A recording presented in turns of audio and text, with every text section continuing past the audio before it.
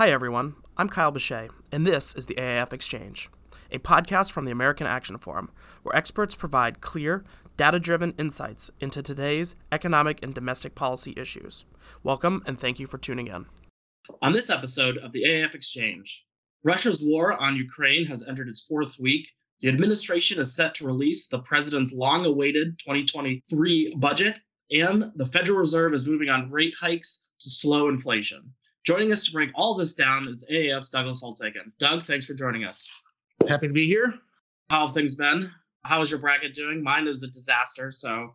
I don't even have enough left to call it a bracket. I mean, there's some scraps on the floor somewhere.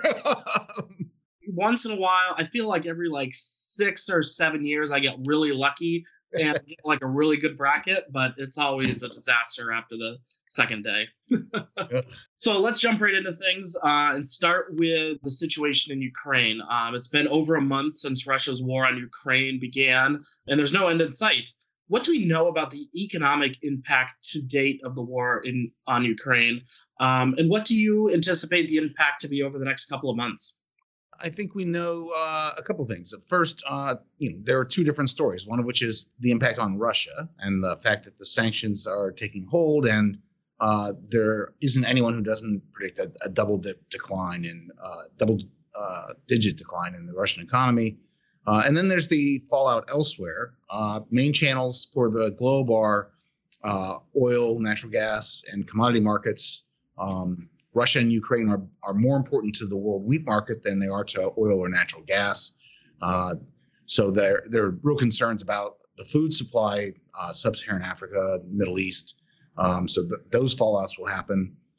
This will help slow growth in Europe unquestionably, and that's always an impact on the U.S. economy. China is also slowing, and that's an impact on the U.S. economy. This exacerbates the inflation problem in the United States and forces the Fed to work harder. We'll talk more about that later, I know. So, those broad contours are now pretty clear, and the question is, how long does this go on? No one can answer that. And the uncertainty in and of itself is often detrimental as people get nervous about it. And there'll be more targeted things that we're going to hear more about as time goes on.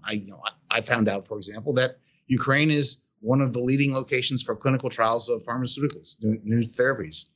They have obviously all stopped, and we will lose the development of over 1,000 new drugs in the short term as they try to figure out what to do with the clinical trials. So there are going to be some targeted fallout on minerals and things like that that we're going to start seeing news stories about. Interesting. I hadn't heard that, but that's a very interesting storyline. But anyways, Washington Democrats are using the line Putin's price hike. We hear that a lot. I've been hearing that a lot recently, that this is Putin's price hike when it comes to inflation to explain the huge spikes in gas prices. That feels like a half-truth to me. To what extent is the increase in gas prices a result of the war in Ukraine? We've seen the recent spike since the invasion a month ago add, a substantial amount, as much as $1 in some places to the gas price. But there were $2 before that came from recovery of global demands in oil markets and the supply not recovering quickly enough. And in the U.S., the additional capacity to spend on gasoline and other oil products because of the excessive stimulus. And so the inflation that the U.S. was well in train much prior to the invasion. Interesting. On a similar note, what might be the economic impact of the United States evolving sanctions and tariffs on Russian products? I think the big question is whether there will be a set of sanctions that directly target the oil and natural gas. The fallout on Europe will be quite severe, especially in gas. And that would spill over to a lot of U.S. markets, our multinationals trying to sell into Europe.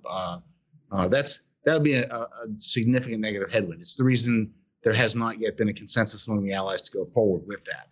Yes, it would have a big impact on Russia, but also on the European allies. On the supplemental package for Ukraine, the increased defensive spending, as well as aid to Ukraine and potentially other affected European nations. What has already been done, and what do you foresee federal spending related to the Ukrainian invasion will look like over the next year or so? Well, they appropriated a little under $15 billion to provide relief and support to Ukraine. And that's a sensible thing to do. I would be quite surprised if we didn't see another one. This will also raise the specter of having to meet NATO obligations with other European countries. And there has been a long-standing battle between the U.S. and those countries about having the Europeans pay a greater share of their NATO obligations. Many of them haven't been close to what they promised. We've seen Germany promise to raise their spending. That's a U-turn of pretty significant proportions. Maybe the rest of the countries will do the same thing. But regardless of how Ukraine ends, we're going to see the Baltic countries and Poland and all the NATO allies being more concerned about their capacity to defend themselves, and the U.S. will be involved in that. I would expect that to cost some money. Interesting. Let's put that aside for now and turn to the long-awaited president's budget. It's a little behind schedule, but first, what will this budget tell us about the president's priorities? I think it's long overdue. Obviously, it was due the first Monday in February, and the key things to look at is that first you have to build the budget on an economic forecast, and we haven't seen an official forecast out of this administration since the mid-session review last summer. That was an economic forecast that included 2% inflation as far as the eye can see. It's hard to imagine they're going to repeat that. So how much inflation will they acknowledge? What will be the peak? Or maybe they will assert the peak has already been reached. And how fast does it come down? When do we hit the Fed's 2% target? As some sort of color to that question, the chairman of the Federal Reserve, Jerome Powell, recently went on record saying he expected it would take 3 years to get down to their target. So if they show it happening next year, you're going to have to start wondering whether that's a plausible forecast or not. But I think there's going to be some real attention on the economic forecast in a way that we just haven't seen in a while. Then there's a question of, what do you do with the rest? Will there be an acknowledgement of the need for more defense spending? What will be the defense request? Will there be anything that looks like a pivot away from the constellation of programs that became the Build Back Better Act? It had so many names: American Jobs Plan, American Family Plan, Build Back Better Act, all of that.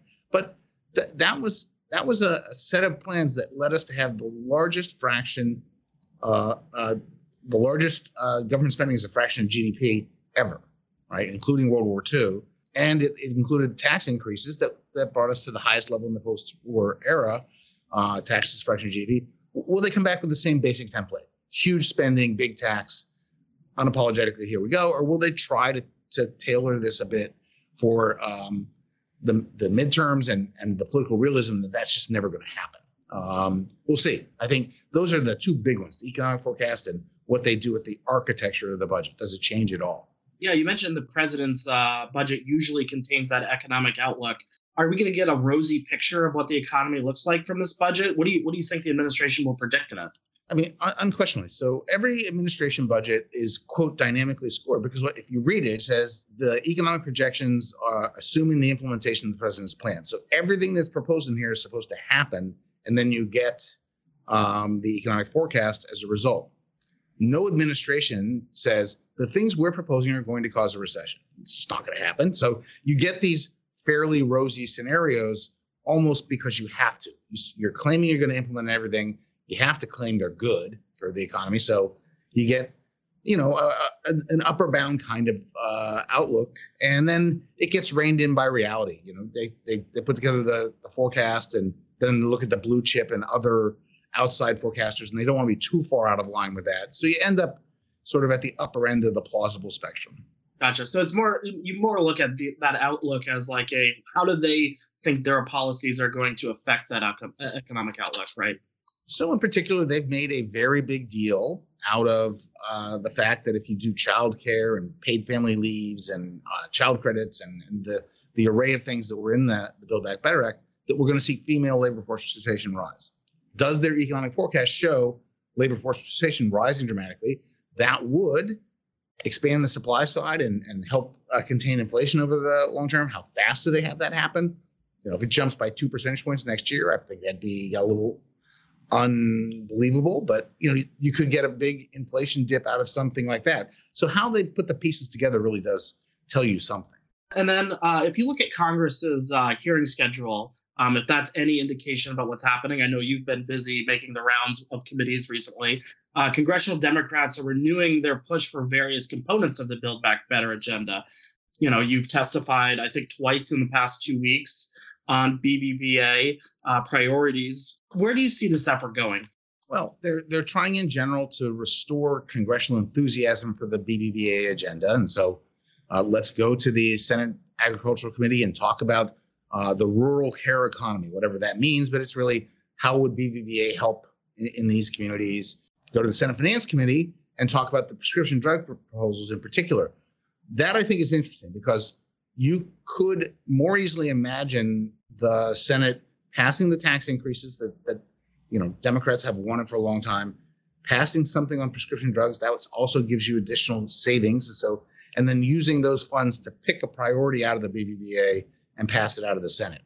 I think the Senate Democrats feel like they need to do that. They need to get something done for the midterm elections. I don't think it means that the House is going to say, oh, okay, we agree. Out of all of these priorities, let's do that one. That's been the Achilles heel of this effort from the beginning. They had to do everything or they couldn't get anything. And so I think they're still in that box. We'll have to watch that all play out on Capitol Hill over the next couple of months. But finally, let's turn to the Fed. On Monday, you had a front row seat to Federal Reserve Chair Jerome Powell's discussion on price stability at the National Association of Business Economics Conference. What did we learn from his speech? Well, I think the speech got a lot of attention because it was considerably more hawkish than he has been in public before. My take on his performances has been that he's more hawkish when speaking for himself than when he's speaking on behalf of the Fed or the Open Market Committee as a whole. I think the Fed is way behind the curve on getting where they need to be to fight inflation. It looks to me as if he's beginning to appreciate that. And what he did was really lay the groundwork for moving in bigger chunks. So put on the table a 50 basis point increase instead of 25 at the next meeting. If you think about it, if you do 50, why would you go back to 25 if your stated goal is to get the interest rates to, quote, neutral as expeditiously as possible? So that means take 50 basis point chunks every meeting instead of 25, and you get there expeditiously. So I think he was really signaling that's the new agenda, at least in his mind. Can he sell it to the rest of the committee? We'll see. And in the process, he really did lay the groundwork for aggressive rate hikes, but he continued to say, we are not going to aggressively reduce the portfolio. We're going to do that in the background in steady fashion. Can't tell you exactly how yet. And so, the Fed strategy is becoming clearer. They still have a big challenge. He took, I think, great pains to say there have been 3 occasions when the Fed raised rates and we did not go into a recession. They were able to get the inflation down somewhat and the economy continued to grow. Those 3, not everyone has the same reading of those episodes, and those 3 are the exception, not the majority. So it's still a big risk that they face, that in trying to combat this inflation, they bring growth way down. Yeah, and you said their timeline. I think earlier in the podcast you said maybe like 3 years. They're looking at this as a 3-year long battle. I was surprised by that. There's an old rule in economics forecasting, which is give them a date or give them a number, but don't give them both. He gave us a number, 2% is their target. He gave us a date 3 years from now. That was unusually blunt for a Fed chairman speaking in public, I thought. He was also, I thought, fairly blunt, aiming to the economists on the left. If you think back to 2018-19, the Fed held steady. It did not raise rates, even though the unemployment rate got down to 3.2%. They really made a great public show of saying we're going to let the economy run hot, and it's producing these wage gains for low-skilled workers, and that's a good thing. And we don't see any evidence of inflation, and it was successful. It really was. The unemployment rate is now 3.8%, and he's saying we raise rates, and we're going to raise them even more, and we're going to raise them faster. And you can imagine people saying, "Hey, what did we learn back there? You don't need to raise rates. It's 3.8. We were down at 3.2." So he went through a list of reasons why 3.8 was misleading. The labor market is incredibly hot. There are 1.7 jobs for every person looking for a job. If you look at the potential jobs, which is actual employment plus listed job openings, there are 5 million more of those than potential workers, people in the labor force. So there's a big mismatch between supply and demand. It's just like, look, we have to get this under control. Interesting. Well, Doug, thanks for joining us and talking about all these different issues. Closing in on that episode 100, I think we got 2 more to go after this. I expect a theme song for that podcast and all sorts of special doings. Maybe we'll get a cake or something. I don't know. Thanks for joining us again. Thank you. I hope you enjoyed this conversation. Tune back in for our next episode, where our experts will provide clear, data-driven insights into today's economic and domestic issues. I'd also encourage you to check out any of the links in our show notes and also follow us on social media to learn more about AAF. Don't forget to subscribe on iTunes, Spotify, or Google Play.